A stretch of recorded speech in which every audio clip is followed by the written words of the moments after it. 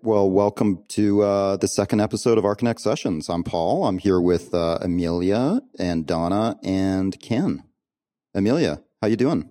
I'm doing well. How are you doing, Paul? I'm doing very well. How's your week been? It's been pretty good. Really excited to have just published a piece about the coverage that we did for the Architecture and Neuroscience Academy, or the Academy of Neuroscience for Architecture. I was really excited to finish that piece that's just published yesterday. And there are other things going on my life other than going for work. But yeah, that was a super big highlight. I loved that piece. I thought it really summarized the event that you went to in a super interesting way. Very fun read. And the conference sounded like it had a ton of informative presentations and discussions.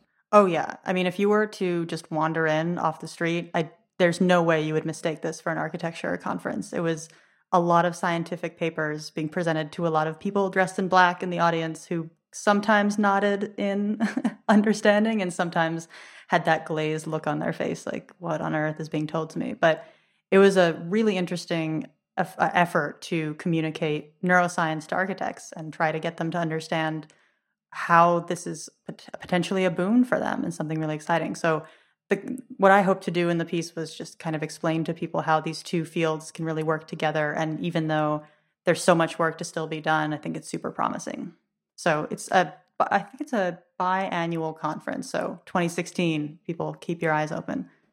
So did you notice much of a difference in the response from architects and scientists? Yes, absolutely. So whenever I think of the conference, the first thing I think of is this really ornery architect who was very frustrated by all of the clients he had ever had that second guessed his professional opinion. And he was very vocal throughout the conference and multiple times raising his hand and requesting, like, this is all well and good. All of this research is great. And I hope that I can actually use this one day. But what can I take away now that I can just hand to clients and make them trust me immediately? What science can I show them that they can't argue with? And because apparently they can argue with architectural expertise, that can just convince them to sign the documents and like, let me do what I need to do. So I think the architects were really jonesing for just answers, and the neuroscientists were more like, oh, wow, this is so fascinating. Like, let's keep scratching at the surface and getting a little bit more information one step at a time. But I think their time frame is much more expansive. They're working on the more like 10, 20-year research bent, and the architects are like, well, I have this project that I really just want answers for now.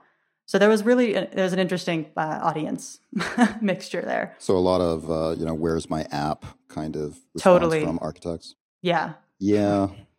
People want answers right away. Yeah. But it was good. It was I'm interested to see how that stuff develops. Definitely. Ken, how have you been? I've been doing well. How you been? I've been well. So the weekend's been pretty interesting. I went to an art fair here in St. Paul, and I've been busy buying art for nieces and nephews. And then I talked with my pastor over the weekend and asked her if she would be interested in doing an interview with me regarding the Saarinen buildings that our church occupies, Christ Church Lutheran. So wow. And what was her response? Her first response was to push me off to one of the other architects in the congregation, because our church has about a dozen or so design professionals that are members of the church. And I immediately said, no, I'm not really interested in an architect's point of view of the space. I really want to talk about not just the architectural issues, but the broader issues about how a congregation that's typically seen as pretty conservative in its values and its design thinking managed to get this foremost modern thinker in architecture to build this wonderful space in the late 1940s. And about how the idea, I was just telling her, I'm interested in how religion juxtaposed with this modern thinking is kind of changed, and how has that affected her and her impressions. So she's really excited by it, and I'm looking forward to kind of doing that with her. That's great. It's interesting that she immediately thought of directing you to an architect instead of speaking with her, because it's so much more refreshing hearing a non-architect's feelings and experiences with architecture. Well, that's what I said to her. I said I was interested. It's kind of funny that I use this word, but it's kind of apt in this description. Hearing a layperson's point of view about architecture, and it's, given that she's a pastor of our church, and we're a pretty progressive group of people at this church, so it's interesting to see the very traditional kind of music being played and the very kind of traditional rituals in a very modern space. And those two things don't seem to always kind of sit well together. And I'm very fascinated by how that strikes her as in this, in 2014. So what kind of interview are you thinking? Are you thinking about maybe getting her onto the podcast or something else? I would like to submit that for consideration, and maybe it's something you would be interested in putting out there as a piece. I'm not sure where it's going yet. I want to kind of dig into the history of the church and understand the congregation a little more, the past, obviously, and try to understand how it came to be that this group of people decided that Arrow and Aliel were the ones to do these buildings. Well, that's going to be a great conversation. I'm looking forward to that. Donna, how are you? Hello. I'm good.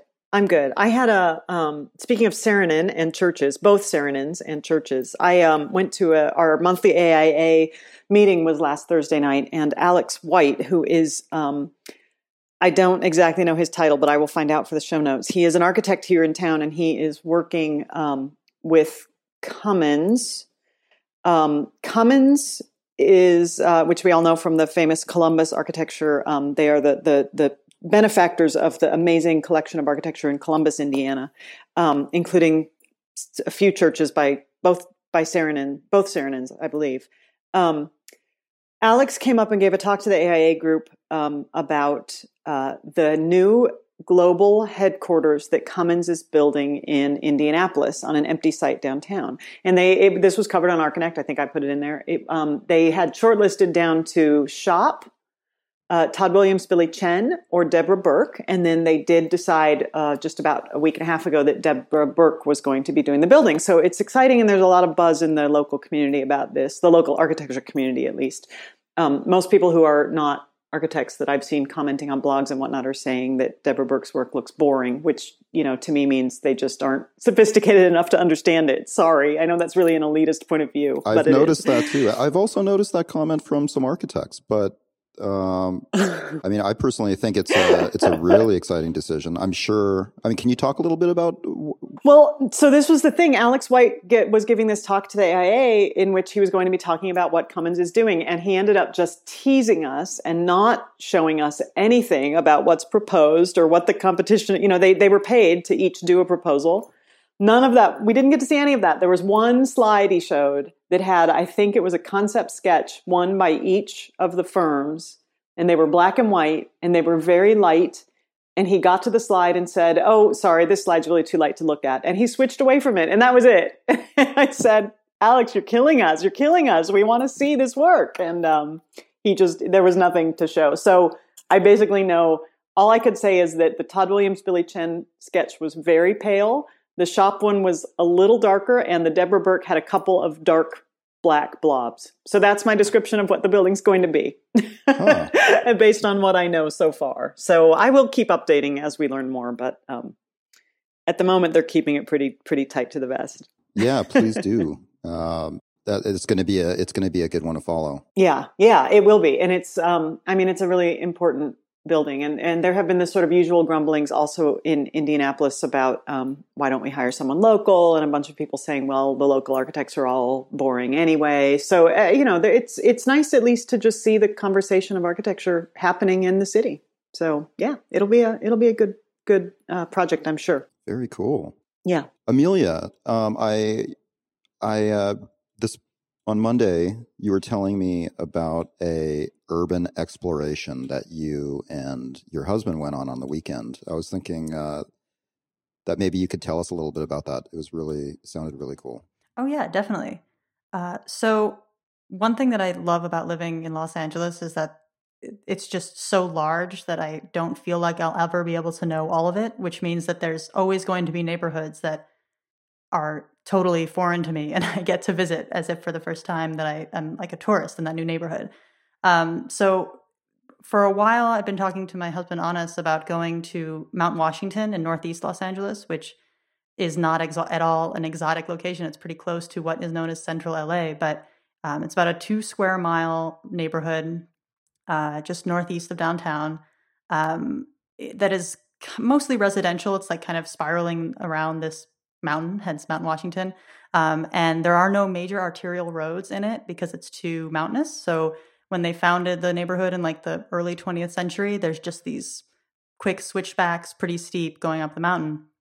And they originally even had one of those funicular carriages or whatever that runs on a rail. It's in the ground like they do in downtown Los Angeles in Angel's Flight. That was super popular for all of the gentry of the early 20th century to ride up and down the mountain so they wouldn't have to get their, I don't know, petticoats sweaty or whatever. So we explored that neighborhood by foot, which was great. Just like getting off at a train station and walking straight up the hill and just snaking through the neighborhood. And what's especially cool about the area is that there's all of these paper roads that are written into the developers' maps and kind of appear sometimes on the landscape as like social trails, but they're not really written into the landscape in the way of like a formal map, or even on Google Satellite, you can't really see a lot of them. But once you're there, they become apparent. So that was really cool, just being able to walk around up there. And once you get to the top, which is a significant peak in in that area, you can see all around the city. On a clear day, you could see the ocean. Maybe. It wasn't clear when we went up there. You can definitely see into downtown, to the, I guess, southwest that would be, and then also into the San Gabriel Mountains. So it's really a beautiful neighborhood. And I know that I think it's Tim of Tim and Eric lives up there. So there's also some celebrity stuff going on. And it's just a really cool neighborhood that I was really glad to be able to explore a little bit. That sounds so cool. And it's kind of unbelievable to think that there are actually paths, if not actual roads, but paths that are kind of unmapped still. You know, that they just in this world of satellites and Google Earth and everything, that there's still kind of ways to get places that don't show up on a map. Absolutely. And yet it's in the middle of the city. I'm totally in love with that idea. Yeah, I was looking up the path we took on Google Earth, and the latest street view I could get was from April of this year. And there were things that I definitely don't remember, that I remember from the walk that I couldn't see on the map. So I was like, wow, even in the last, few months, things have been trodden. It's funny you bring up Tim and Eric, or Tim Heidecker. Yeah, because I actually remember just a couple weeks ago, Mark Maron on his amazing podcast, WTF, was interviewing Tim and Eric. Whoever is not familiar with Tim and Eric, I hesitate to suggest that you look at their work, because you're either going to love it or you're going to be completely disgusted by it. But in my opinion, they're one of the most brilliant comedy duos of all time. But anyways, one of the interesting things that came up was Mark Maron commented that Mount Washington has always kind of freaked him out, because it's a pretty big neighborhood and, up on a hill, but it's only accessible by one road. There's only one road that goes. I don't think that's actually true, but I haven't spent a lot of time in Mount Washington, but there aren't too many. I think that he might have, I'm not exactly sure if there's only one road, but there are certainly no major roads. So the roads that go all the way up there, if you lived in like the prime real estate at the peak, you wouldn't be able to get down. The roads you would be going on would be quite narrow, and you wouldn't be able to get down in a very fast fashion. You'd have to kind of do a lot of switchbacks, and most likely any other track that's trying to get up there is going to also intersect with you. So if that's a worrisome point for you, and like, does that, Los Angeles fires and earthquake and such, probably not the most safe haven, but it is beautiful. Huh. So it's filled with just fearless Angelinos willing to. Also, looking up some stats on it, it has like the highest percentage of unmarried men over 40 that have never been married, thanks to the LA mapping project. So there's some like somewhat like, whatever that tells you about the neighborhood. Brave bachelors. Wow. They're just brave bachelors that live up there and don't, Mountain they say, fire be damned. We're living up here. That sounds so cool. Yeah, it was a lot of fun. Yeah, that sounds very cool. Yeah, I love the idea of urban hiking Los Angeles. There's it seems like something that is not done as much as it should be. Yeah, especially in LA where there's so much land to traverse and so many places where the infill hasn't really happened yet, and it gets this weird hybrid urban natural wildness to it. And the fact that we have rattlesnakes here it adds an extra level of excitement. And rabid coyotes you can see wandering around the hills all over town. Mountain lions, all of that. It's all great. There was a bear walking down the driveway at our neighbor's house the other day. So, you never know what you're going to come across. Nice. Oh, wow. Yeah. We had coverage on Archinect not too long ago about some of these paths to the beach, the public paths to the beach that some people are trying to close. And there's groups of people trying to make sure that people are aware that they are public and you are allowed to use them to get to the beach. Mm-hmm. Yeah, I think are you referring to that mega rich guy in Santa Barbara that has taken that? There was just a ruling that, but there was even previous to that, there was a topic on it, I thought. I think there's always been a lot of debate about that in LA, especially in Malibu, because I believe the property line is determined by the high tide mark. So when the tide's low, a lot of people are, or I guess even when the tide's high, but the public often is using the beachfront property of multimillionaires who don't spend much time at their house anyways. And, that's causing a lot of problems. Well, I don't believe in private ownership of beachfront property personally, No. Because I lived in Oregon for a long time where you can't own the beach. Yeah. So as far as I'm concerned, that's how it should be. I agree. So Donna, the topic of mentorship that you proposed we get started on within our community has really taken off. Yeah. And I think one of the interesting aspects about it, I started this forum. I talked last week on the podcast about this, how disconcerted I was to hear a pair of architects say they had never had mentors. So I started this asking about that. And I think part of what's strange about mentorship in architecture is the notion of internship and acting as basically an apprentice to an architect has been completely codified within our profession, but this notion of mentorship is very hard to pin down. And I think what came out in that discussion is a lot of people feeling like mentorship is some formal, very corporate America arrangement where you identify someone who is your mentor and you have regular meetings. But then to me, it has always been more a matter of more experienced people who are willing to help me out, willing to share knowledge. And I certainly have come to believe that we all should do that to the younger generation coming up. Teaching professional practice as a practicing architect during the worst parts of the recession, I really felt like I had to talk to these students at Ball State about how you could be a professional in this environment that was, no one was hiring in late 2008, most of 2009. And so I just had to start thinking about how can I be an honest mentor to these students and talk to them about our profession when it's in such disarray right now. So I have always taken a very generous view towards it. And I think some posters have a very cynical view about, maybe they never have been mentored, or the people that have been in experienced positions above them have not been willing to share. I don't know what anyone else got out of that whole discussion. Ken, do you have any thoughts about that?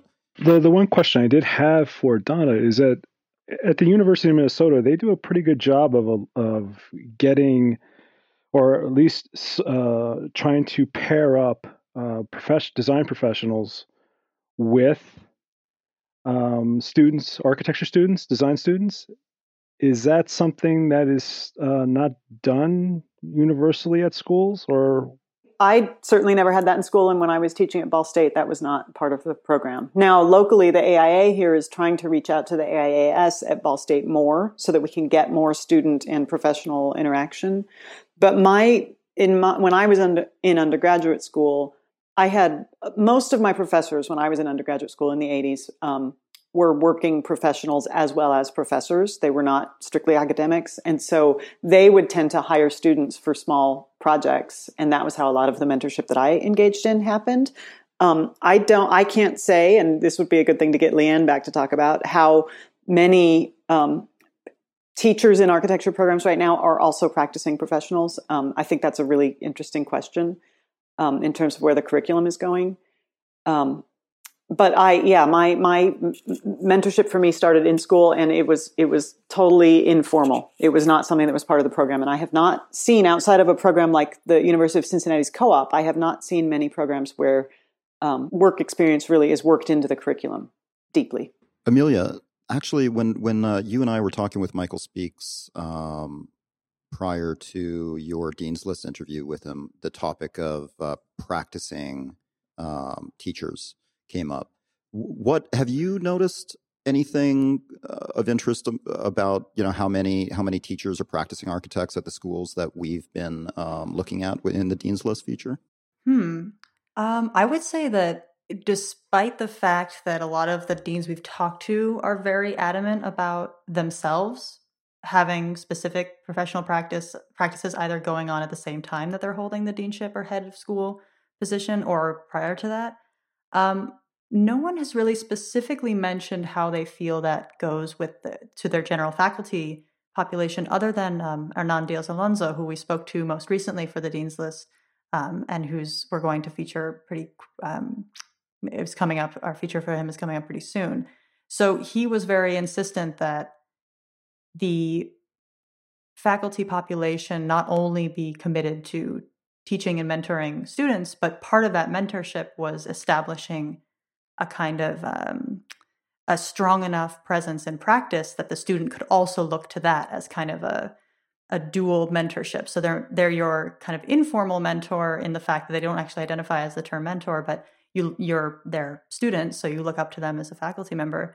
But then you also see them beyond in the world having this completely other responsibility, and you can kind of extrapolate a mentorship from that, and then that could even potentially grow into a explicit mentorship in that you intern with them or get a job with them after graduation. So in terms of generalities around other schools, I would say that it has been a topic that has come up, that it's really important that the faculty population have a strong foothold in professional practice. I would tend to agree that way because a lot of my interest lies in the area of practice. So that's just what I'm interested in. But I will say, speaking of, you brought up Michael Speaks, when he was at University of Kentucky, I know he had a program to get students into offices for a week or 2 weeks or something. And many of them would travel. I know students from Kentucky were going to LA and working in Tom Main's office. And that was something that they were trying to integrate into the program, that you would take your spring break or 2 weeks at spring break and go work in a firm. Usually some really good firms, because Michael was able to use his contacts, I think, to do that, to make that happen. Well, that's really interesting because it brings up something that is a larger topic that, Donna, you kind of mentioned it earlier when you mentioned that Indianapolis didn't want to hire an Indianapolis architect because they thought they were too boring. Right. The concept of local architecture, if Michael Speaks is pushing this openness to sending students across the country to go serve in other firms, what do you think about the concept of mentorship across different local or national even architecture traditions? Like, is there maybe untapped resources for that, or is that something that you've seen schools attempt to try to do explicitly? I don't know how often schools try to do it explicitly. I do know there are a lot of real go-getter students that try to do it explicitly. There are students out there that I have seen at several Midwestern schools saying, I need to go get some experience on a coast, in a big city, in somewhere that's outside of my comfort zone, even in Europe. And I think that actually kind of goes back to this mentorship discussion that students we've had discussions on Archinect many times about students who really push themselves in school to take advantage of everything they can. And those are the students that are going to find the professors that are going to be more willing to take them under the wing. I think it's been commonly said on Archinect that school is what you make of it. If you're willing to put a lot of energy into finding the best resources at your school, finding the people who can connect you with architects in the field, finding the people that are doing research that interests you and seeing if you can help out, that, it is a two-way street. I mean, it's great to find someone who can help you, but you also need to be out there and be a bit of a go-getter, I think. And I think I feel like there has been a tradition among architects to try to give younger people a helping hand to get some experience. I mean, I think we could quickly veer into the notion of unpaid internships, which does not make me happy. I'm completely against unpaid internships in any form, but there is a value to the student or to the young person to being around people who have experience and who are working. I think on the mentorship thread, there was someone talked about wearing headphones at work, and that was a discussion years ago on Archinect about do you wear headphones at work or not? Well, if you're a young person working in an office, you really need to be listening to phone calls as much as you can, listening in on them, in my opinion, because you learn so much about how the principals speak to clients and how project managers speak to consultants. You learn all that stuff through listening. At least I certainly did in an open office environment. So again, I think that goes back to this idea of really pushing yourself to try to learn as much as you can versus sort of going in and getting your work done and then going home at 5:00. I think in our field, if you want to find a mentor, you can. But it might mean putting yourself into some somewhat uncomfortable situations of asking, saying, hey, I want to learn more about this. How can I do that? I think Will Galloway mentioned on the thread that he's not sure how it helps to bring a younger person in the office along to a client meeting. But I certainly sat through many client meetings where I just sat there quietly taking some notes and just listening, just listening to the interaction. I think there's a great value in that. Yeah, there's a lot of value for the mentor to have a mentee if they're at all interested in maybe a long-term relationship with that mentee to the point of, investing in someone who already works with you. So there might not be any obvious utility in inviting that young person into the client meeting, but it may make them feel more likely it might inspire them to work harder with you and bring you on. And I totally understand that there's a quick jump to the unpaid internship discussion, but it is.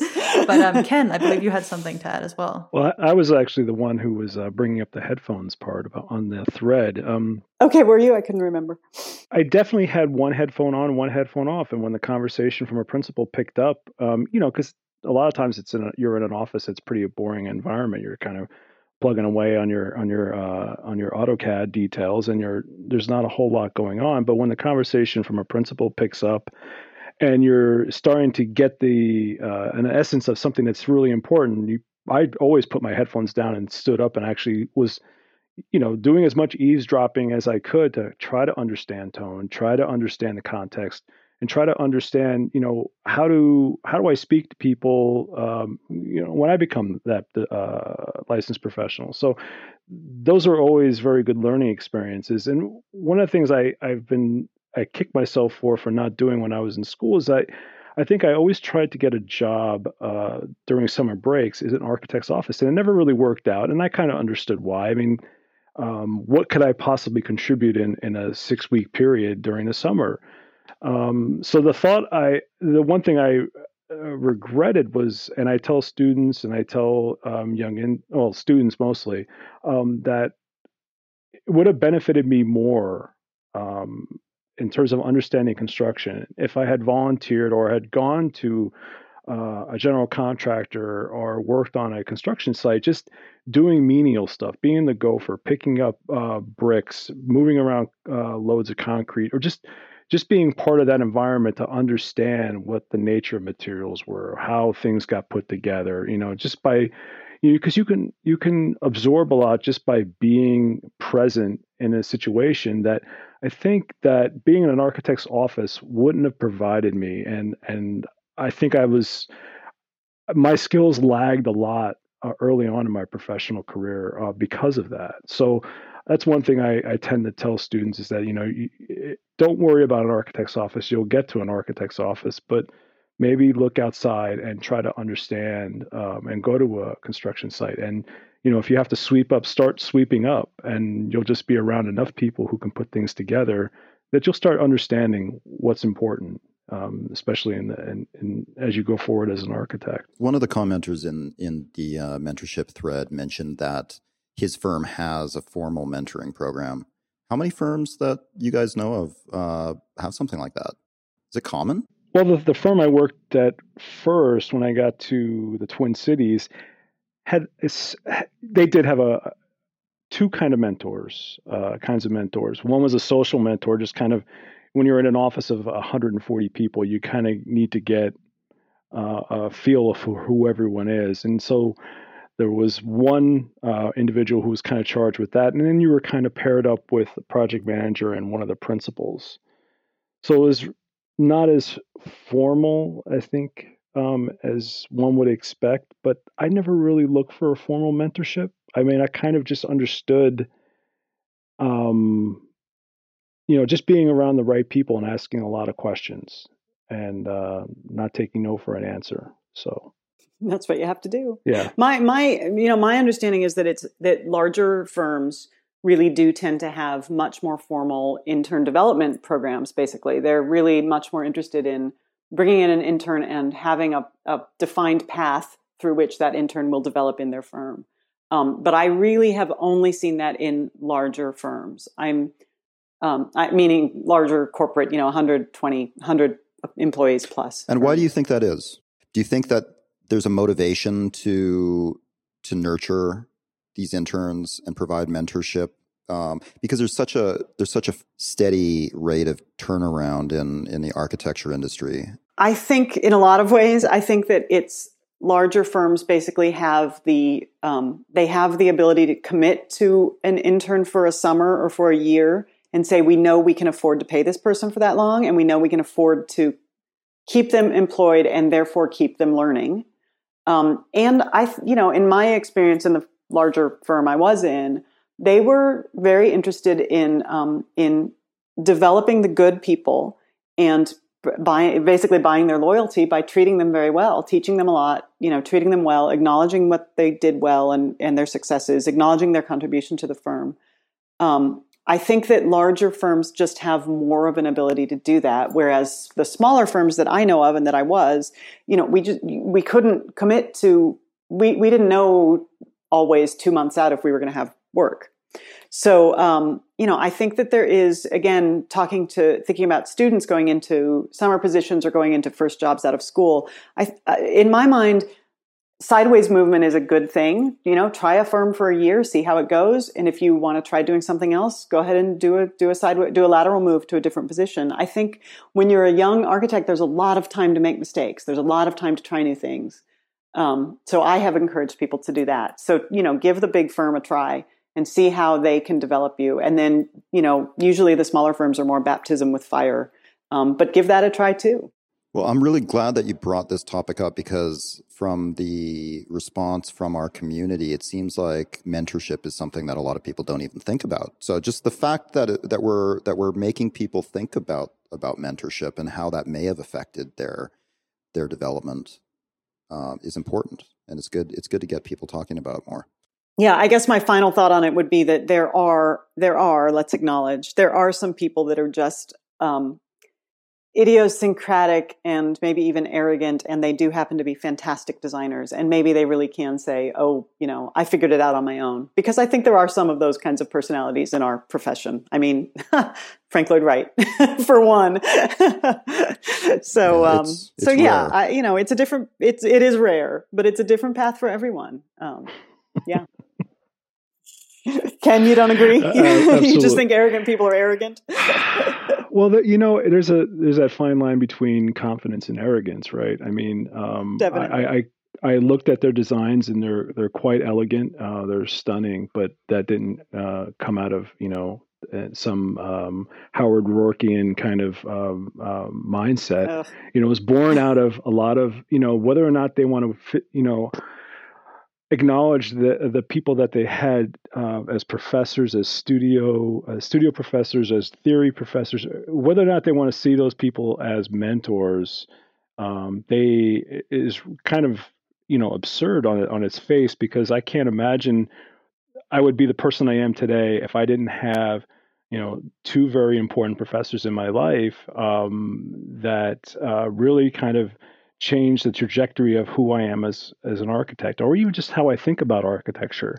I would have been so surface oriented, so just absolutely not interesting as a person if I had not had these two design leaders in my school. So I can't imagine that they didn't have those people, because it just doesn't make any sense to me that you're not born with this innate gift. You have to nurture that gift, and it has to be kind of nurtured by someone who's telling you that, these are, there's value in what you're doing. There's value in your thinking. And I don't buy it.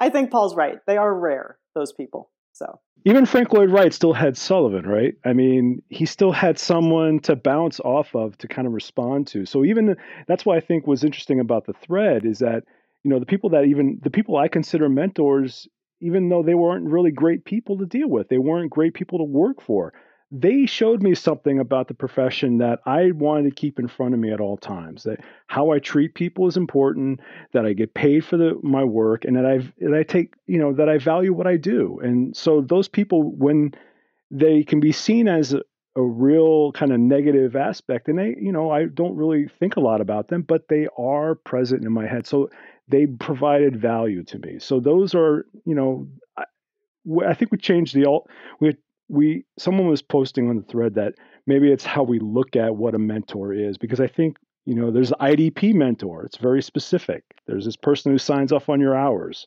but that's not the same thing. I think there's a little bit of confusion here in that understanding. So maybe that's, I agree. Changing the notion of what a mentor is probably, apt. I don't want to get into a big discussion about this, but I mean, does an architect need to have another architect as a mentor? I mean, can an architect have a mentor from a completely different industry? Ooh. I have an opinion on that. It's completely unfounded as it may be. So a lot of what this mentorship forum topic brought up was generational gaps, mostly built around technological accessibility. And that's something that really divides people's understanding of how they're influenced, like whether they really felt like they pulled themselves up with their technological bootstraps or whether they really relied on one person to show them the ropes. And I think more and more now, people are teaching themselves at least the technological tools for design. It's to some expectation that they're actually that people actually have an expectation that they teach themselves that from the get-go, because schools might just not have the ability to do so as quickly as the technology is adapting.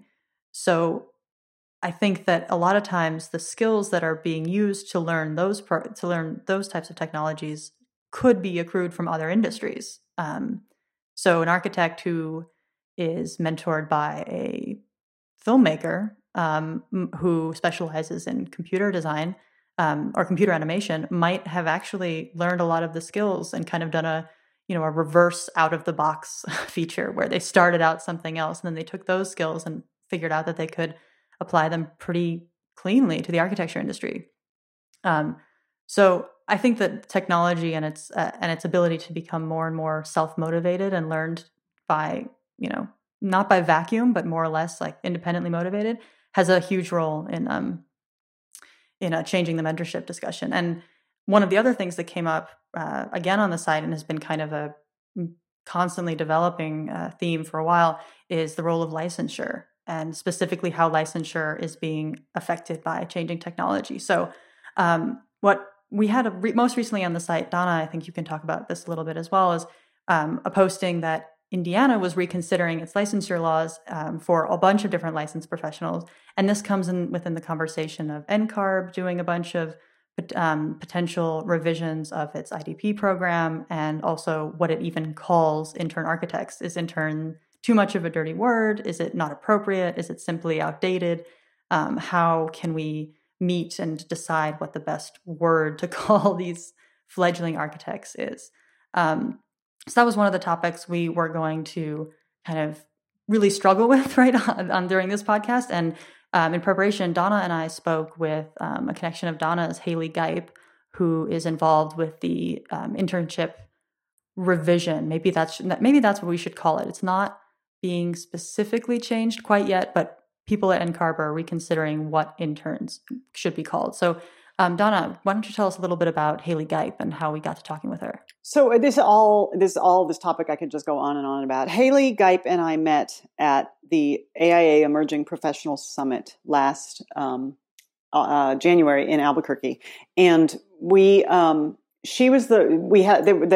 Emerging Professional Summit was a discussion of what is changing in our profession for emerging professionals and how can we make the profession better for them at this point, basically. Haley was in charge of the licensure task force that was discussing licensure topics, and I was doing education. And then we also had, I'm forgetting the other two topics, but there were a total of 4 topics discussed by NCARB, AIA, ACSA, NAAB. All of us were present and discussing these things. So Haley's topic of licensure ended up getting the most immediate traction. And one of the things is that AIA did this intern title survey in which they interviewed 3,300 people about what they thought the title, what they thought emerging professional architects should be titled. And I can go a little bit into that. What was most interesting to me about it was about 25% of people thought, of the 3,300 people interviewed, thought that associate architect was a good term, and about 15% thought that intern architect was a good term. And what was interesting was the older the respondent to the survey was, the more likely they were to think that intern architect was a good term. And the younger they were, the more likely they were to think that associate architect was good. So to me, it means the younger people are saying, we are done with this word intern. We don't want anything to do with it anymore. Where the older people are saying, it's not that bad. Come on, I was an intern. You can be an intern. I think there is a real generational shift there. But Haley is now on the NCARB's I screw it up every time I say it, Future Title Task Force. And they are 13 people that are getting together talking about the future of titling in our profession. And I think it's important to point out, it's not just the word intern they're taking on. They're taking on the whole question of how we title ourselves as a profession. And I think it could be possible, and this to me ties into the argument, this notion in Indiana that they might abolish the licensing of architects. It seems very possible to me that in coming years we could see the title architect not be the legal term that it is now. It seems very possible to me that we could see architect being used much more generously to people that are doing other kinds of work even, but they have an accredited architecture degree. And then there's a different term like registered architect or licensed architect that becomes the term for someone who has passed the exams. So the Future Title Task Force is talking about all of the titling across the entire profession, which I think is interesting, and we could see some interesting results come January when they put out their report. So what do you think were the main reasons why they felt this renaming process or potential renaming process had to happen now? What were some of the motivators? Well, frankly, a lot of it is, and so again, Leanne's project, the Atlas project with the ACSA, is uncovering a lot of this. We're really seeing a lot of young graduates of architecture school just go into other fields, just abandon the discipline entirely and go into other fields. Paul, you were asking about being mentored by someone in another field, and I think that lots of architecture graduates are going into filmmaking or going into web design or going into these other areas. One of the charts the ACSA put out shows that out of a survey that the Bureau of Labor Statistics, I think, did, they surveyed close to 10,000 people, maybe a little over 9,000, who used the word architect in some way in their job description. And most of those people were architects, but they were also in things like logistics or warehousing, like warehouse logistics and logistics of moving large amounts of goods, things like that. And the funny thing about the chart to me was that the lowest paid group was the architects. The people who graduated from architecture school and went into other fields tended to be making more money than the architects did. Again, just another really amazing chart that the ACSA Atlas project has put out. Ken, did you have something you wanted to add to that? Well, I think the other thing to consider too is that one of the things I looked at was New York State Architecture Board did a study about the time for licensure, how long it took someone to from graduating to getting their license, and it showed something like I forget exactly the numbers, but it took architects, or it took interns to complete their licensing back in 1980, something like on average about 5 years or less to complete their licensure. Now it's taking them, over in some cases over 10 years. So when you start to see you've been spending this time in the profession 5 to 10 years and you still don't have a license, somehow calling yourself an intern doesn't really seem to kind of justify the time you put into the profession. So at some point you have to start asking yourself, am I really an intern? Now, part of it obviously is their fault and they're to blame for not getting on the ball and getting the licensing done. But at the same time, their experience is probably as good, if not better, than some people who are already licensed after 3 years. So to kind of give them, if it's a title change that kind of makes them feel good about where they are in their career, and maybe they're not interested in getting licensed. There's a lot of engineers out there that are EITs for a long time. They don't see the need for being a professional engineer because they work for a firm where they have someone else signing the drawings. So there really isn't a need for them to become a licensed engineer. So maybe that's part of what some of the thinking is that, these students or these interns are still kind of laboring a bit, and they feel like they need something to justify that. I think that's part of it, definitely. I mean, I do think there are a lot of very experienced people who are not registered, but they have a lot of knowledge. They are they should get a lot of respect for being very knowledgeable. And for them to go to to explain to someone else what I do and say I'm an intern, it just sounds wrong. I mean, I think I still tend to really think of interns as being very young, especially being people that are still students, even that are in the working world, but they're still students. That to me is what an intern is. But then the other aspect to this notion of how long the licensing is taking is, I think the big change happened when the test went electronic, when the test became not something that happened once a year and everyone got together and did it, suddenly it started to take a long time. And that's because there was no deadline. You can take those tests whenever you feel like signing up for them at the Prometric Center. And suddenly a real amount of community building around taking the test has disappeared from the profession. That was there when I graduated in the 1980s. It was still only offered once a year. And everyone studied together and everyone got ready for it together and you all took it at the same time. But so because you can now take it whenever you want, it has really translated to this very long, stretched out schedule for getting it done. NCARB has also brought about some changes in the IDP process that are pretty significant. They're reducing the number of experience hours overall. They're reducing the amount of time to retake a test that you fail. It used to be you had to wait 6 months, and now it's only 60 days. So that's going to help. The test itself is being reformatted, and that might be something we can go into more later. But the ARE itself is being reformatted, and they're taking out the graphic design vignettes entirely. And I think a lot of these are things that, again, older architects will tend to say, what do you mean you're taking a test and you're not doing a graphic vignette designing a building? But for younger architects or people like I'm an older architect, but I know a lot of younger architects, the analytical skills and the skills that are required to do that kind of graphic vignette for a building are things that the computer can actually test very well. And I think we need to sort of, in some ways, we need to let go of this sense of tradition about how the test was done and just start to look at the metrics of how can we make sure we're testing people on knowledge, certainly, but also not losing people from the profession because the testing process is so ridiculous. And if you don't pass a test, you have to be called an intern, which just has a sort of, not a great quality to it. I think, Amelia, you asked about why is this happening now? And I think that this notion of losing people from the profession is a big part of why AIA and NCARB are concerned about it now. Mm-hmm. Yeah, I get definitely the impression that this is kind of a problem about that a lot of the problem has to do with the reputation of the term intern, which is not wholly the architect's problem or NCARB's problem, but they kind of have to bear the brunt of it. Ken, did you want to add something to that?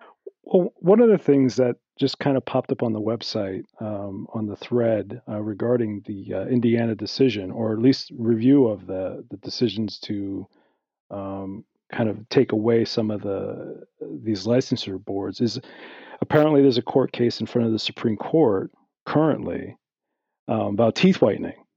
And it goes to what?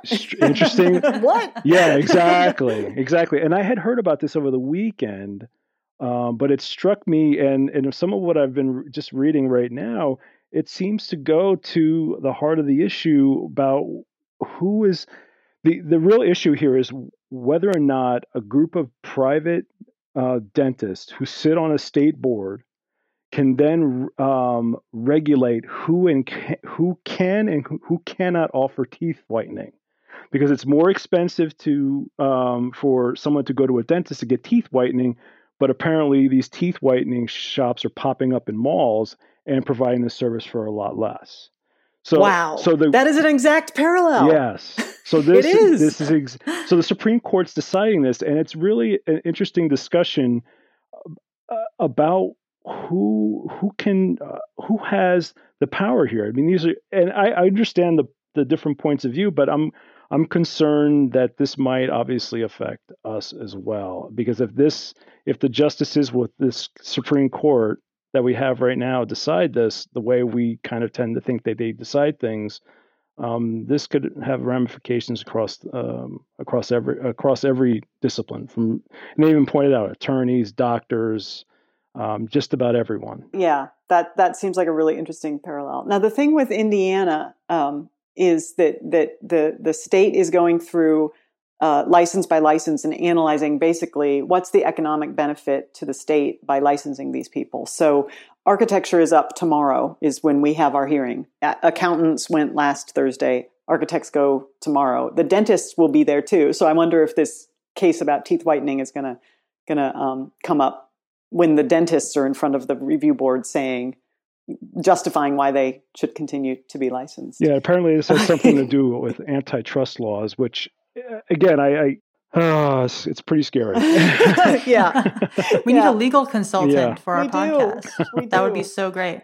But that's, Ken, that's fascinating. I'm so glad you brought that up, because there's also an interesting gap here in between not only how the changes get approved, but how they get actually enforced in the population. Because as Indiana is like going through right now, none of the things that NCARB is considering changing will actually happen unless the states who have those regulations choose to enforce them.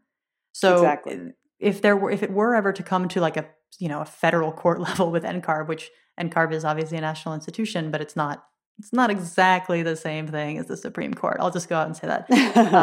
But there is this interesting back and forth between the national institution, the national board, and state regulators. So we'll keep that analogy going. I think that's really interesting.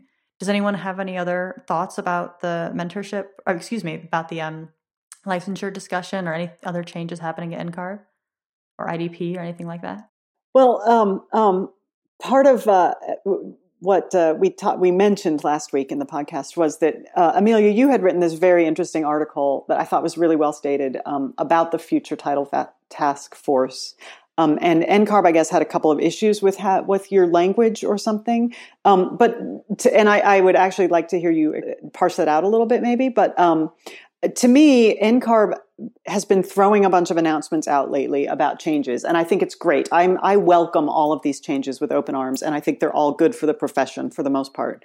But I think that NCARB put out a statement about the potential for licensure upon graduation from a school and from schools. And there was sort of a huge outcry. People got upset that, oh, you're suddenly going to, let a 22-year-old with a Bachelor of Architecture degree design an airport, which of course is not going to happen.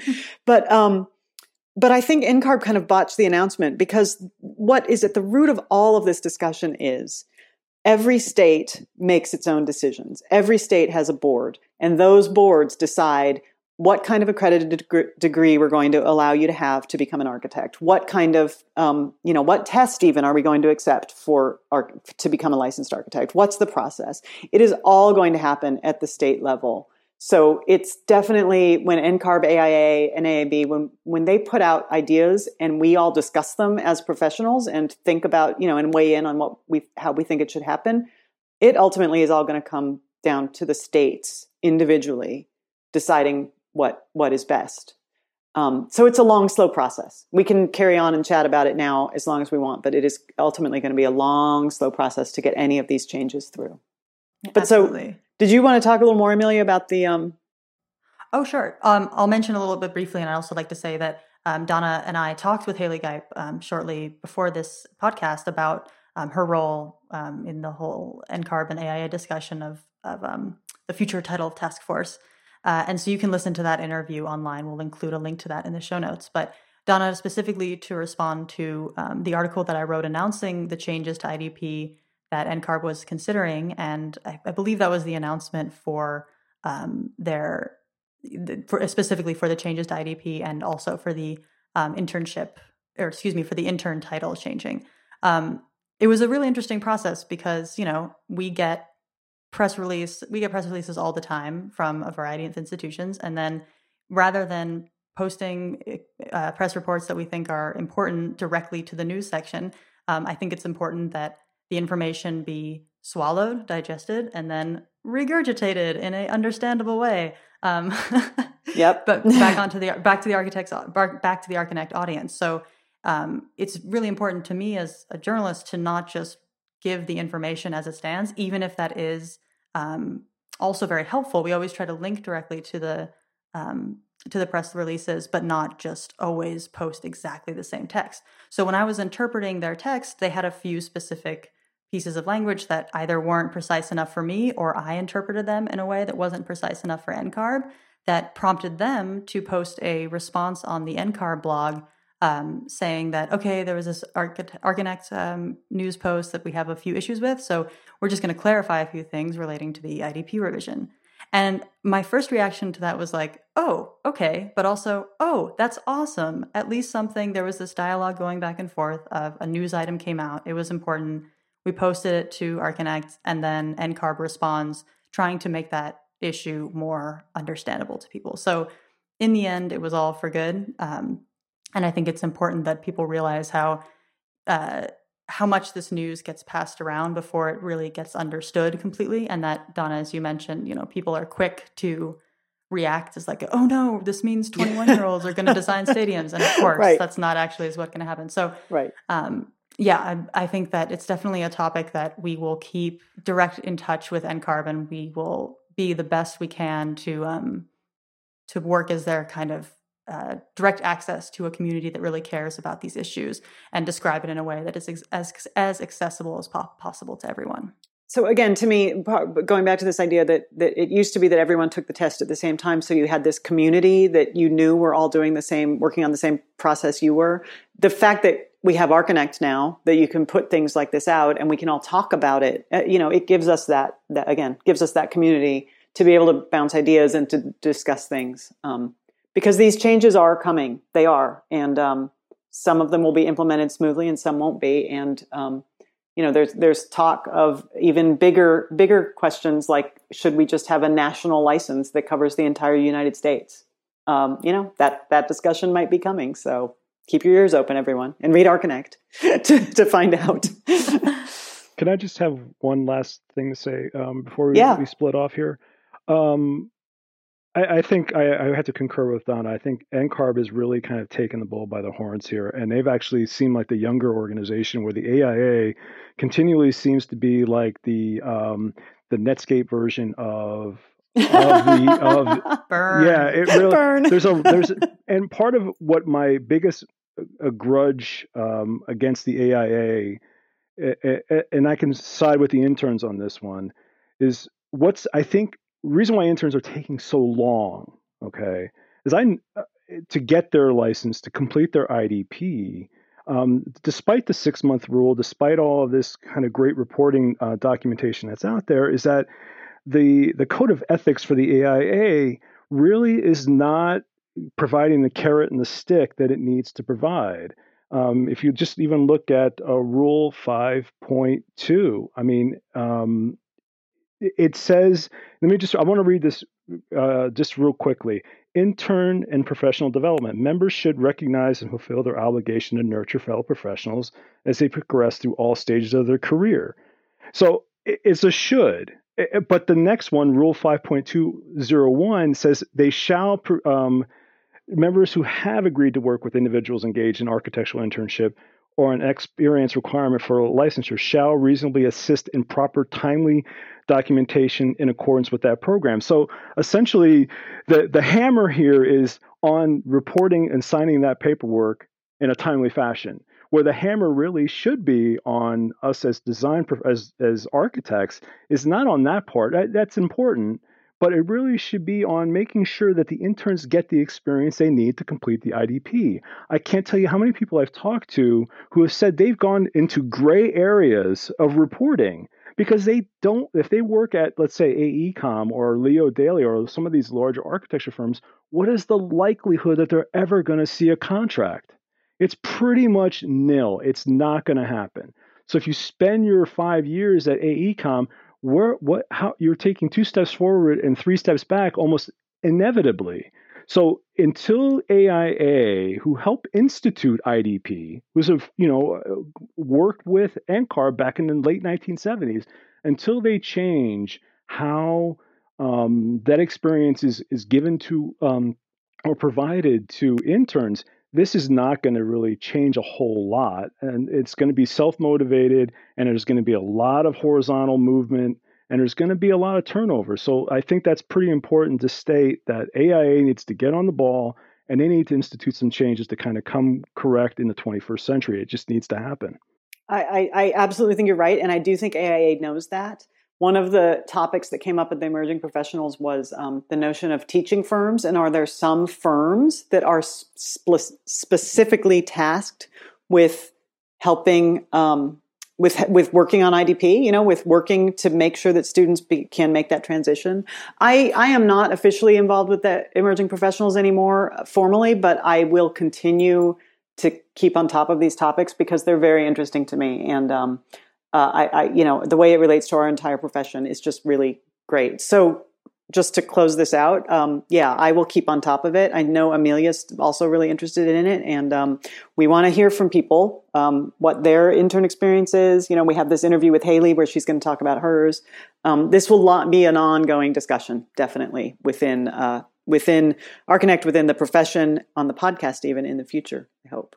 So, Paul, did you want to? Well, just to add to this discussion, Donna and Amelia, you guys had a conversation with Haley Gipe that we're going to be posting in full on the show notes on the website. So if you'd like to listen to that conversation, go ahead to Archinect, find the news post about this episode, and you'll be able to listen to that interview there. Great. And then so next up, after you get licensed, you got to start winning awards, right? Which brings us. It's a natural progression, I think, isn't it? That's the next step on the ladder. So, on that note, we're moving on to our next subject, which is on the weekend on Saturday, on October 11th. There was a big gala event in Toronto to announce and award the winner of the inaugural 2014 Moriyama RAIC International Prize. And we've brought up this prize in the past on Archinect. For those of the listeners that aren't familiar with this prize, it's a prize established by an architect by the name of Moriyama. The first name is not coming to me right now, and the Royal Architectural Institute of Canada. And the award was established to raise the international stature of the Royal Architectural Institute of Canada and the work of Canadian architects. Interestingly, Moriyama actually first thought of this award way back in 1976 while he was on a 3-month walk in India and Nepal, following the footsteps of Buddha. So that's some interesting history. So it's taken a long time. It's taken almost 40 years to actually be realized. The award is the prize is open to any architect or firm or collaboration in the entire world. It's not open to only Canadians, and it's to award to an outstanding building or project. There's no requirement in size or budget or program. And the winner gets a $100,000 Canadian prize, which equals around $90,000 US, and a sculpture designed by a Canadian designer named Wei Yu. This year, which is the first year of this award, as I said, the jurors included Brian McKay Leon, Patricia Patkow, Bing Tom, Maxima Alexis Frappier, Barry Johns, and Edward Cullinan. And the winner, which was announced during the event, is the totally amazing Li Yuan Library outside of Beijing. I love this project. We actually, I believe Archinect was the very first publication to feature this project right after it was completed in 2012. We featured it in a showcase, which we'll include the link to from the show notes. The building is really stunning. The context is amazing. It's a very, very simple and modest building. Very modern, yet primitive in its use of material. So, but I think it may have been a surprise due to the modesty and the size and the relatively tiny budget. But Amelia had a chance to talk to Terri about her experience at the event. So we're gonna listen to that. But before we go to that, do any of you have any thoughts on this award and the project that was awarded? So one thing that I would just like to point out is that the prize is for 100,000 Canadian. The construction budget for the winning piece was 180,000. So I just think that's a wonderful statistic to throw out there to show the proportion of how much the prize money stacked up to the modesty of the actual building. So yeah, Ken, did you have something you want to add? No, I think Paul said it correctly, and so did you, Amelia. And the modesty of this building really kind of sets it apart from anything that you'd see in the Pritzker. I mean, it really, it took me aback when I first looked at it because I couldn't believe that something, like you said, 185,000 Canadian, and it won this major prize. And it really kind of subsists in the landscape so perfectly that. In a lot of the photos, you almost don't even see it anymore. And to hear him, to read that his description, I think even Terri talked about it a little bit, that the hope is over the long term that the landscape kind of just takes the building back and kind of really absorbs it into the landscape. So you really almost don't even ever see it. Something about that very strikingly beautiful. I think my only criticism of it was, and this is kind of interesting, my Western mind, the first thing I started to look at the building was who it excluded. It's an interesting project and it's beautiful, but then I looked at it and go, there's no way anyone who has any disability can get into the building. And I think Stephen Ward and other people on the website have talked about universal design, and I thought about, wow, that's interesting. And my understanding, again, my Western eyes, I wonder is that not seen as something that's important in other parts of the world, where here we're so bombarded with ADA and universal design and all of that. And I kind of look at this building and it's striking for who it excludes. So I kind of thought about that when I was looking at, the poetics of the building. And so that's one thing I took away from it. Not that was completely important, but it was something that did strike me. See, I'm a terrible architect because I looked at it and was just completely taken away by how beautiful it is and the use of materiality, especially, and didn't even pay attention to the fact that there was no ramp. I would fail the ARE because I didn't realize that you couldn't get into the building if you were in a wheelchair, using a wheelchair. But it is a gorgeous, I mean, it's an amazing space. Phenomenologically, it's just so beautiful. And this prize to me is, I can't even get my head around it because it is so general, but I read something about its, the goal of the prize is basically just to make people dream a little bigger, right? Isn't that kind of what it was? Like, we want to award something that will make Canadian architects and all architects just think a little, just dream a little more, think a little more poetically, think a little more beautifully. That seems to be a pretty accurate translation of the prize. I haven't actually seen it described that way, but I think that pretty much nails it on the head. Well, good. So, so what do you guys think about that? Like, is that a good concept for such a big international award? Does it need to be more specific?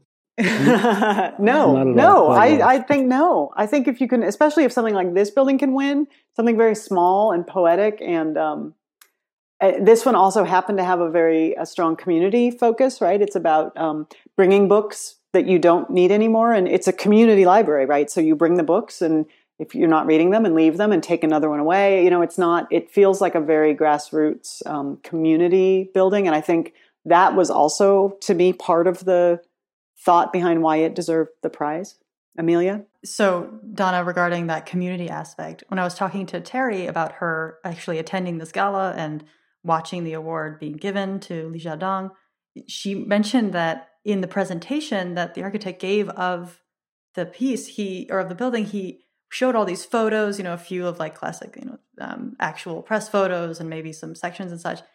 But the final photo that he showed of the library was something he had gotten from a guy who just lived in that area where the library was and had snapped a quick photo of it, regardless of the prize, having no idea what was going on around it. But he was just like, oh, what a nice building, took a photo, and then like posted it somewhere publicly. And the architect had managed to find this and just put it up in his presentation. The photo itself was not like compositionally amazing or really even shed the building in the best light, but he was just like, oh, look, a person from the area actually felt it was a good idea to take a photo of this building. So I think that was one of the strongest things that came out about it.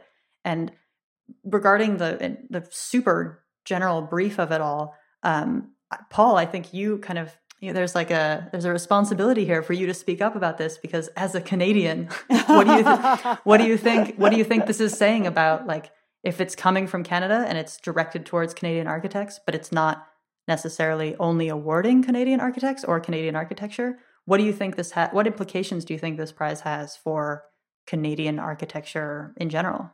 I'm still trying to wrap my head around that. I think that Terri addressed that issue a little better in the conversation that you had with her. So we can kind of refer more to what her thoughts on that are. But as a Canadian who hasn't actually lived in Canada for a long time now, it's funny because when I was 15 years old, I decided to create a calendar to sell on Canadian architecture. Because I loved modern architecture. I would go to the local university because it was the only place that had journals and books on contemporary architecture. It was the only place I could find contemporary architecture, and I was so blown away by how much beautiful and amazing architecture exists in Canada by Canadian architects that nobody sees and nobody's even aware of. And I've always felt that Canada hasn't really respected architecture or its architects as much as it could as a country. So anything that sheds more light on the architects and the architecture in Canada, even if it's just hosting an event in Canada hosted by a Canadian organization, that's great. I think that's a good start. I know that Terri did mention in the interview that you had with her that it's impossible to really define what is Canadian architecture as you can with many other countries, and that's very true. And it would be nice to be able to do that. So we'll see. So why don't we just go ahead and listen to your talk? Cool. Okay. Sounds good. So this is me talking with Terri Peters, who did our coverage for the prize awarding. So I'm here with Terri Peters, who reported for Archinect on the recent RAIC International Prize awarded in Toronto.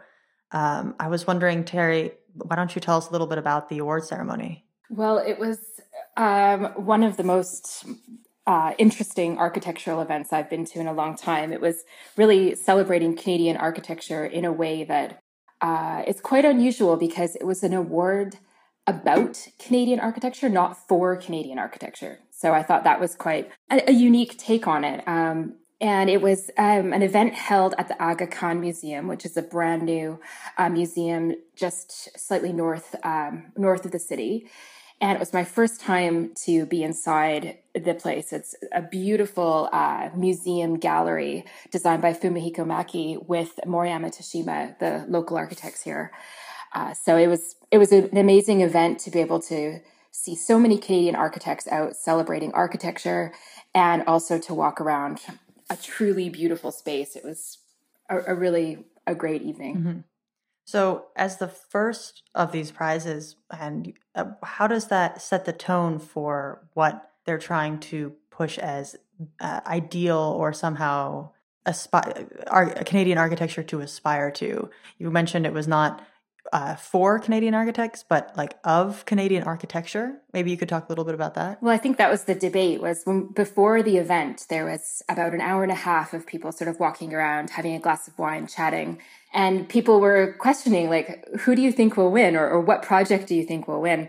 Will it be a Canadian project? Will it be, a really conceptual project? Will it be an iconic new building? Will it be a small private house? What will it be? What represents? It's a very open brief, because it was the prize was awarded to a building anywhere, any program done by an architect or a designer. No restraints really, except it had to have been in use for 2 years. So there's a lot of speculating. Yeah, wow, that's like, amazingly open brief. That's incredible. I know, and we were. I was kind of wondering, like, is this how we begin a discussion as Canadians about what is Canadian architecture? Because I don't know.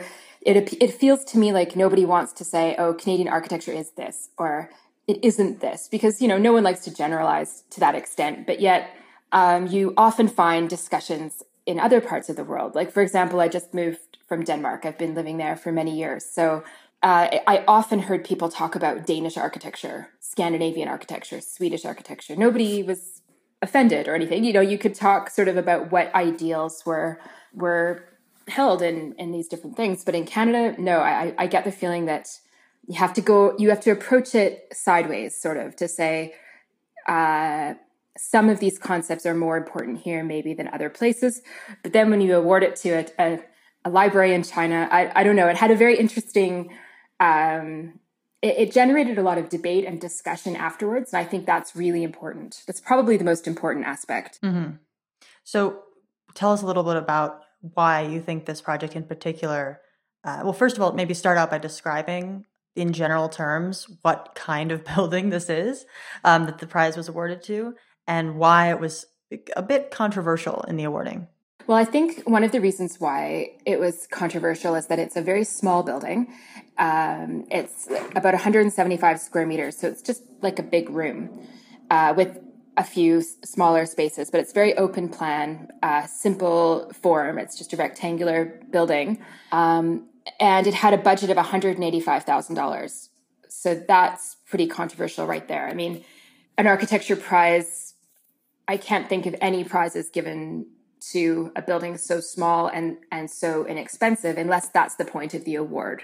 Like in the UK, they have the AJ Small Buildings Prize or Small Projects Prize, where that's specifically about small and expensive buildings. Here, it could have been anything. So I think people were pretty floored that a modest, small building, although it's very beautiful, could win this award. But maybe that's also very inspiring. I mean, it is to me personally. You can find good architecture anywhere, really. It's just in how it's treated and how you work with the brief. But the project itself is truly beautiful. It cannot be argued with. I mean, it's I'd actually seen it published before. Like when I saw that it won, I thought, oh, that looks familiar, and I went through on the internet and thought, yes, I've seen this project. As I said, it's 2 years old, so it's not a brand new building, and it's a glazed rectangular volume in this beautiful mountainous landscape. And it's about 5 minutes from a small village of about 300 people. And when the architect was on the site, he kind of explained that the local material were these very thin twigs. And so he thought about cladding the building in this local material and using it in a very precise way. So it doesn't look like the building's covered in twigs. It looks like these horizontal bands of very fine arranged vertical small components that sort of filter the light in. And it's not something you would immediately say, oh, that's a sustainable building, because it's a glazed box. And it's someone at the awards event said it's a Swiss box. And then we all discussed, is it? It's not really an object building, but in a way it is, and in a way it isn't. And that was one of the things that after the announcement, the jury, the chair of the jury, Barry Johns, was saying, we had a lot of submissions that were object buildings, and this is not an object building. So I think that was a debate that could be had. You referenced in your write-up the term modest, and it's Yes. hard not to look at the images, because I haven't had the luxury of being able to actually see the building, but looking at these images, it does a beautiful job of being natural in the landscape to the point where it's trying not to be noticed almost. And definitely a lot of prizes are not really looking out for that. They're looking for something more expressive, or usually that's how it comes off. So what do you think in the kind of predicting the history and how this prize will develop? How do you think it will compare to other prizes like the Pritzker? I think that this prize, because of the way the brief was given to the jury, like it was sort of, I think he said it was looking for humanistic values in architecture. And I think he said it was furthering humanistic values of justice, respect, equality, and inclusiveness. So that's a very open brief again. I mean, but one interesting thing that you just mentioned about it sort of trying to conceal itself or not stand out, we received a little package of drawings that were submitted by the winning entry. And there was a very interesting drawing that showed the building as the facade as it was completed, and then in 1 year, and then in 2 years, and then in the future, and showing how in time it was hoped that this building became sort of reclaimed by its environment in a way, like green starts to grow on the twigs, on the panels. He sort of photographed it in a way that shows it really being a part of its environment, really blending in. And I don't think that would be a normal submission in, for example, the Pritzker Prize or the Sterling Prize or something like that.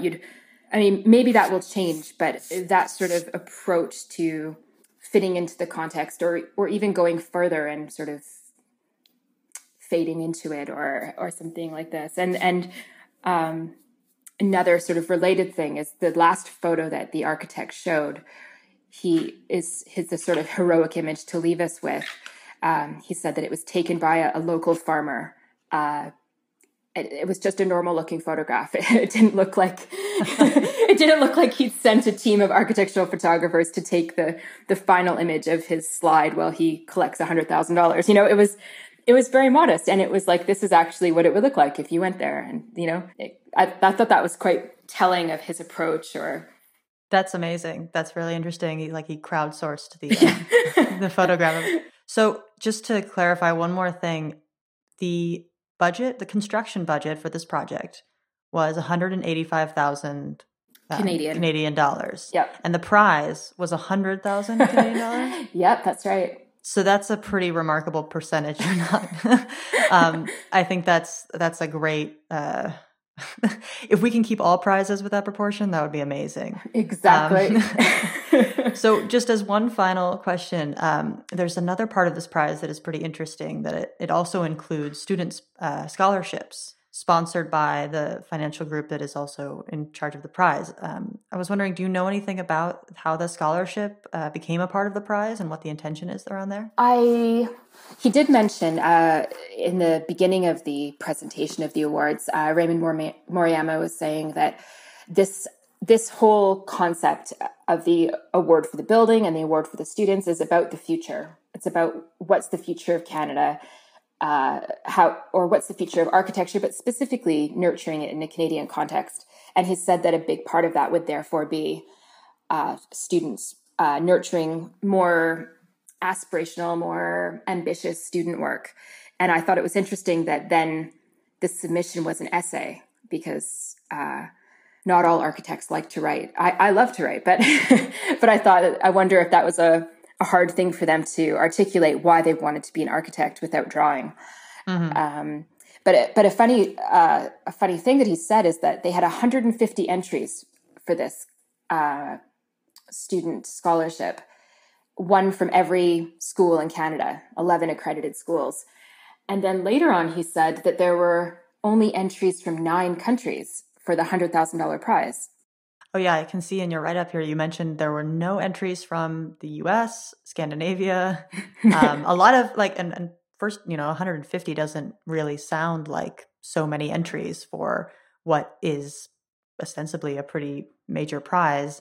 And $5,000 isn't anything to scoff at necessarily. So that is very interesting, and might simply have to do more with the prize's relative newness, and it's not so established quite yet. But that is very interesting. Yeah, I wonder if there were 150 entries for the main prize. I mean, they wouldn't tell us. We were we were all wondering because. So there were no runner. Were there any second place or announcements of other placements in the prize? No. And as we were walking around the reception afterwards, I was talking to a few different people, trying to get names out of them. Like, did you apply? Did you send in any entries? Why not next year? Because I think this is how we raise the level of, it's obviously how we raise the level of debate about architecture. As soon as you bring this amount of money into it, everybody's really willing to spend the time to put together a submission that considers these topics. It's definitely the richest Canadian architecture prize, and it's one of the richest in the world. It's certainly up there with the other big name architecture prizes like the Pritzker and the Sterling and the Holcim Awards. Wow. Well, we're super interested to see how this will develop, especially as a Canadian entity, based on what you were saying before, how it's hard to point to exactly something that is Canadian architecture. So we'll definitely keep tabs on this. Thanks so much for joining us and giving your account from attending the award ceremony. Yeah, thank you very much. All right. So I guess now we can move on to wrapping this up. This has been a pretty long episode. It's already been almost an hour and a half. So partly my fault. What do you? No, it's not your fault. It's my fault. It's nobody's fault. Actually, no, it's Donna's fault because she doesn't have yoga tonight. It is. And I just talked too much. What do you guys think about the length? There were a couple comments from last week that it was a little long. Personally, I'm sorry to interrupt you, but I'm just gonna put in my 2 cents first. I listen to a lot of podcasts, and the kind of format that we have. I actually kind of like the long podcast because it gives me an opportunity to fast forward through parts that aren't as interesting. I usually listen to podcasts when I'm in the car, and I live in LA, so I'm in the car a lot. So longer podcasts are okay. If you're in a location where you don't commute as much or don't have an opportunity to listen, maybe they're too long. What do you guys think? The length is not a problem for me. I listen to Marin's podcast. I've listened to Archispeak. I've listened to various other podcasts, and something about the long format seems much more interesting to me, and I'm much more engaged rather than listening to 15 minutes of the moth. I really like to, especially at work, I'm sitting down and I'm need to fill up that day, and if the length doesn't bother me, I think it'll. I keep telling people, give it time. This experiment will tighten up. We'll get a little bit better about how we present the information. I know I'll get better at not forgetting things and explaining myself a little bit better. So I don't think that there's a problem with the length. I agree. I mean, my attitude is that the longer the podcast, the more drafting I get done. So yeah, keep it long. Make it 8 hours. I'll get a whole work day in. Okay. So, but I do think I do listen to a lot of podcasts that tend to be like an hour and 20, and I feel like people shoot for an hour, and then you just get to talking about the things you want to talk about, and it goes over. That's just how it goes. So I have no problem with it. Well, the nice thing about podcasting is that, we're not restricted to a half an hour or an hour. We can make it as long as we want, so we can cut it or keep on talking, whatever we feel is right. There's going to be some weeks that we probably won't have much to say. That's okay. True. So, doing the podcast, Paul, is compensation enough? I'm having so much fun doing this. I can't imagine doing anything else with my hour and a half. Absolutely. Totally agree. Awesome. Well, totally agree. Yeah. I mean, a pretty consistent theme among a lot of the podcasts I listen to is that people seem to have fun doing it. And so far I'm having fun. So hopefully this keeps on being fun. It will. So let's get this wrapped up. So so thinking forward, I heard a rumor somewhere, and I think I read this on Twitter, and I don't know that we've seen it on Archinect yet, that Tom Main recently was interviewed and said something about how, why should I ask a client about aesthetics? I'm the one who does aesthetics. And I'm going to dig a little and see if I can find where this came from in case it hasn't been on Archinect. Because that, to me, I completely sympathize with that attitude. But on the other hand, of course, I completely disagree with it. So it'll be, yeah. I'm going to see if I can find that. Yeah, Donna, please scoop us that. Please. That sounds great. Yeah. So that's my looking forward to next week. That's going to be a good one. Yeah. Ken, do you have anything to endorse this time around, or something you're looking forward to? The one thing that just came up today, and I'm not sure if it's a news item that just blew my mind, and I'm still trying to digest what is actually going on at SCI-Arc. They're creating brothel childcare centers. So, what? Yeah, well, and their vertical studio. And I like the idea of this really kind of pushing the envelope and about what architecture means and what it can mean. And I'm curious to see how this is handled. Well, Ken, you're going to learn more about SCI-Arc this week because probably on Friday, Amelia's interview with Hernan Diaz-Alonso, the incoming dean next year at SCI-Arc, is going to be going up. Probably on Friday, huh, Amelia? Yeah. Yeah. If maybe even a little bit earlier. Although, Ken, I also watched that video on the news, and I don't know if what Hernan has to say will at all clarify any of that. But I was definitely excited to view that. Yeah. And the other things I'm trying to, for the lack of a better word, and this is kind of an interesting transition, I'm trying to pimp my own town a little bit. Yeah. Yeah, you should. So I put up I saw two news items go up about a Creative City Challenge in Minnesota that they've been doing this now for the past couple of years, where they invite they hold a competition and invite design professionals to create an installation near the convention center here, and for the summer. And it's usually connected with a really public experience and technology. So that's a competition that's going on currently in Minneapolis. I think the deadline for that is 1st of December. And then the last thing I could talk about is another little project with Northern Lights, Minnesota. It's called Ruination. It's City of Dust. It's gaming using game theory to kind of think about the urban landscape in the Twin Cities. And one of my favorite non-architects out there who really gets me thinking about game theory is Jane McConigal. So they have a good quote from her about the project. So I thought that would be another thing to that I'm looking forward to seeing if anyone gets geeked about. So cool. You got to talk about your town. That's great. One thing that I think might be a topic to talk about next week that I actually noticed being posted and commented on while we were talking today on this podcast was that Nicholas just posted news that Honolulu has just criminalized homelessness. And my goodness. Yeah, and immediately G. Wharton immediately responded, good, it's about time. And then Miles Jaffe commented at him saying, great idea, let's put them in jail and have the taxpayers pay for it rather than building inexpensive housing. So I think that the issue of homelessness is very divided. That this might kickstart a whole discussion about it. So maybe this is something we're going to be talking about next week. Cool. Yeah. Boy, there's a lot to talk about there. Brothels and homelessness. Oh my goodness, Honolulu! They were doing so well with their urban design stuff and the great mayor. What happened? What happened? Oh, yikes! Yeah. So I have just one other little endorsement or comment that I wanted to make.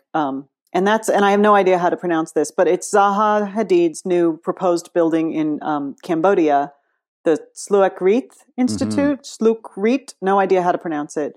Just, I feel a little connection to this because my husband spent 3 weeks in Cambodia last year, and we have are very good friends with a Cambodian artist. He was trained in the United States but lives in Cambodia, named Sophiep Pik, and Sophiep did a big installation here at the IMA that we managed. So I feel, my husband has spent a lot of time there in the culture and living and working. He was actually working on a project with Sophiep. And I showed him, he's an artist, I showed him the proposal by Zaha for this institute, which is, to me, a beautiful building. I think it's beautiful. And I think one thing that's so beautiful about it is how ordered it is, that, as compared to much of Zaha's work and a lot of parametric work, this is just completely ordered in a way that's just beautiful and looks just translucent and like it's going to be amazing. Paul, did you want to say something? I agree. I mean, if someone had told me that Zaha Hadid was going to be building a museum in Cambodia, I would have rolled my eyes. But I think that this, from what we've seen in the renderings, it's a pretty stunning building that it is, that seems to work. And the feedback on Archinect among readers who normally would pounce at the opportunity to talk shit about Zaha has been very positive as well. So I think this looks promising. But again,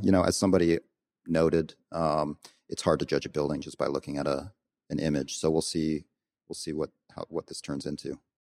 The renderings are promising, very promising. But I think one of the comments I've read on other sites as well as Archinect, I think people have brought up this idea that Cambodia is still an extremely poor country. There are extremely poor, horrifically poor people. Most people can't there. even afford a refrigerator. A friend of mine recently did a lot of work in Cambodia, and people had to eat everything fresh because nobody could afford to keep their food. Right. So but it's also, from what I've heard, an extremely, extremely nice country. The people are really beautiful. Absolutely. So it's nice to see a project. So there's this question of, should we be spending $1 million on a building when the people are can't even have shoes or have refrigerators? Yeah. And to me, I certainly think that should be talked about. But one of the things that this is a quote from my artist friend, Sean Starowitz, which is, culture is not a dessert. It's a protein. That you need to have culture in your society. I like that. So that's sort of that's the tact I'm tending towards on this project is yes, we need to make sure people can live and eat and have shoes and have refrigerators. But to have a society, you have to have culture. That's a good point.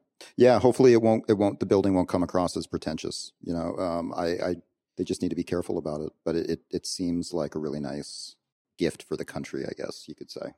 It does. It does. Because it is a country that has a lot of very painful memories. Yeah. So, we'll see. So Zaha seemed to have done a good one here. Definitely. Amelia, any final thoughts? Endorsements? I would just like to continue this stick horse that I've already made for myself, harking on neuroscience research. Yeah. Because you could make the argument that architecture made headway into a Nobel Prize territory. Definitely. We recently reported about the 2014 winners of the Nobel Prize for Medicine and Physiology, where these Norwegian researchers and this, I think, American researcher, 3 neuroscientists who won the Nobel for their research around navigation in the brain, how we navigate spaces and how we conceive of space in terms of our own neurological anatomy, where they were actually able to isolate cells in the hippocampus of the brain that show you, or not that show you, but cells that identify to the see, this is why I don't get the Nobel Prize in medicine, is because it's hard for me to explain it. But basically cells that help us find our way and help us determine how we are in a space. So this obviously has huge implications for the neuroscience community, but also for architects and how space is designed and how we can help people get around effectively. So there's a news post on that from sometime late last week, I believe. And what was also fascinating about it was that one of the presenters at the Academy of Neuroscience for Architecture conference that I recently attended, one of the researchers there had presented a paper that was on this topic directly because she had done research with the Nobel Prize winners previously in her career. So there was like a direct overlap between the research being presented at the Architecture and Neuroscience conference and the stuff that actually won the Nobel. So I thought that was really cool. People at the conference were like later laughing like, oh yeah, we totally predicted that they would win the Nobel. It was like the ANFA bump or something. And I was like, okay, well, I doubt that had something to do with it. But it's really fascinating just to see how these things are consistently overlapping. Ken, did you have something you wanted to respond to that? No, yeah, actually I did. As someone who suffered from seizures as a young person, and who's gone through the EEG process, I've always been trying to figure out, is there a way to map out space through EEGs, creating 3-dimensional space from the EEGs. So I'm going to dig deeper into this one because it resonates personally with me. So thanks for posting that. Oh yeah. Yeah, it's a good article. It's a good article, and it is hard to understand. But that's cool, Ken, that you feel like you can relate it to something very specific. Yeah. In how you design and how you think about the world. Very cool. Paul, do you have anything you want to endorse for this week? Well, I had the prediction about the homelessness, and that's about it. Oh, right. Yeah. Oh, yeah. Oof. We're going to have to talk about that one. I think we should wrap this up. I think it's been a good talk, and it's been a long conversation. Meaty. Lots to talk about. Actually, it's been so long that I am. If 5 people send me their email address, I'm going to send them T-shirts because we got a lot of T-shirts here. So I want to see if people actually have lasted this long, and I will gladly send some shirts. We haven't been advertising the shirts in ages because they're all the same design, and we don't really want to milk that for much longer. But just a little gift for those of you that stuck with us. We love. Alrighty, love 5 lucky people. Yeah. Oh, and something that we didn't mention last time. You can follow us on Facebook.com/Archinect, Twitter.com/Archinect. Also, if you're on Twitter and you use Twitter a lot, which a lot of people do these days, just tweet us at Archinect if you have any comments about the podcast, or if you want us to talk about something on the podcast, or even if you'd like to maybe, talk with us on the podcast sometime. But definitely stay in touch. We pay attention to every bit of feedback and commentary. And we're actually finally listed on iTunes. There was a technical glitch on Apple's side, which was finally resolved today. So you can find this podcast on iTunes by searching. You can also go to the podcast directly from Archinect. We have a link that goes straight to the podcast. And now that we're on iTunes, we would really love it if you do enjoy the podcast, to give us a good review, give us 5 out of 5, get us up there and get this podcast seen by more architects. Paul, does it cost anyone to give a review? No. Sorry, I can't This is not resist. about money. I can't resist. Free to review, free to listen. It will cost them if their review is bad. Ooh. But will my dog like it? And it's not a monetary It's not a monetary cost. It's no, spiritual. Yes. The karma cost. All right, guys. I guarantee everyone my dog will like this podcast. Oh, absolutely, Mac. Next week, all dogs. Well, thanks so much, everybody. All right, guys, I got to go. Good talking to you all. There's so much to talk about. We could go on and on, but we'll do it next week. Yes. Until next week. Bye, everybody. Thanks, Donna. Thanks. Bye. Ken. Bye.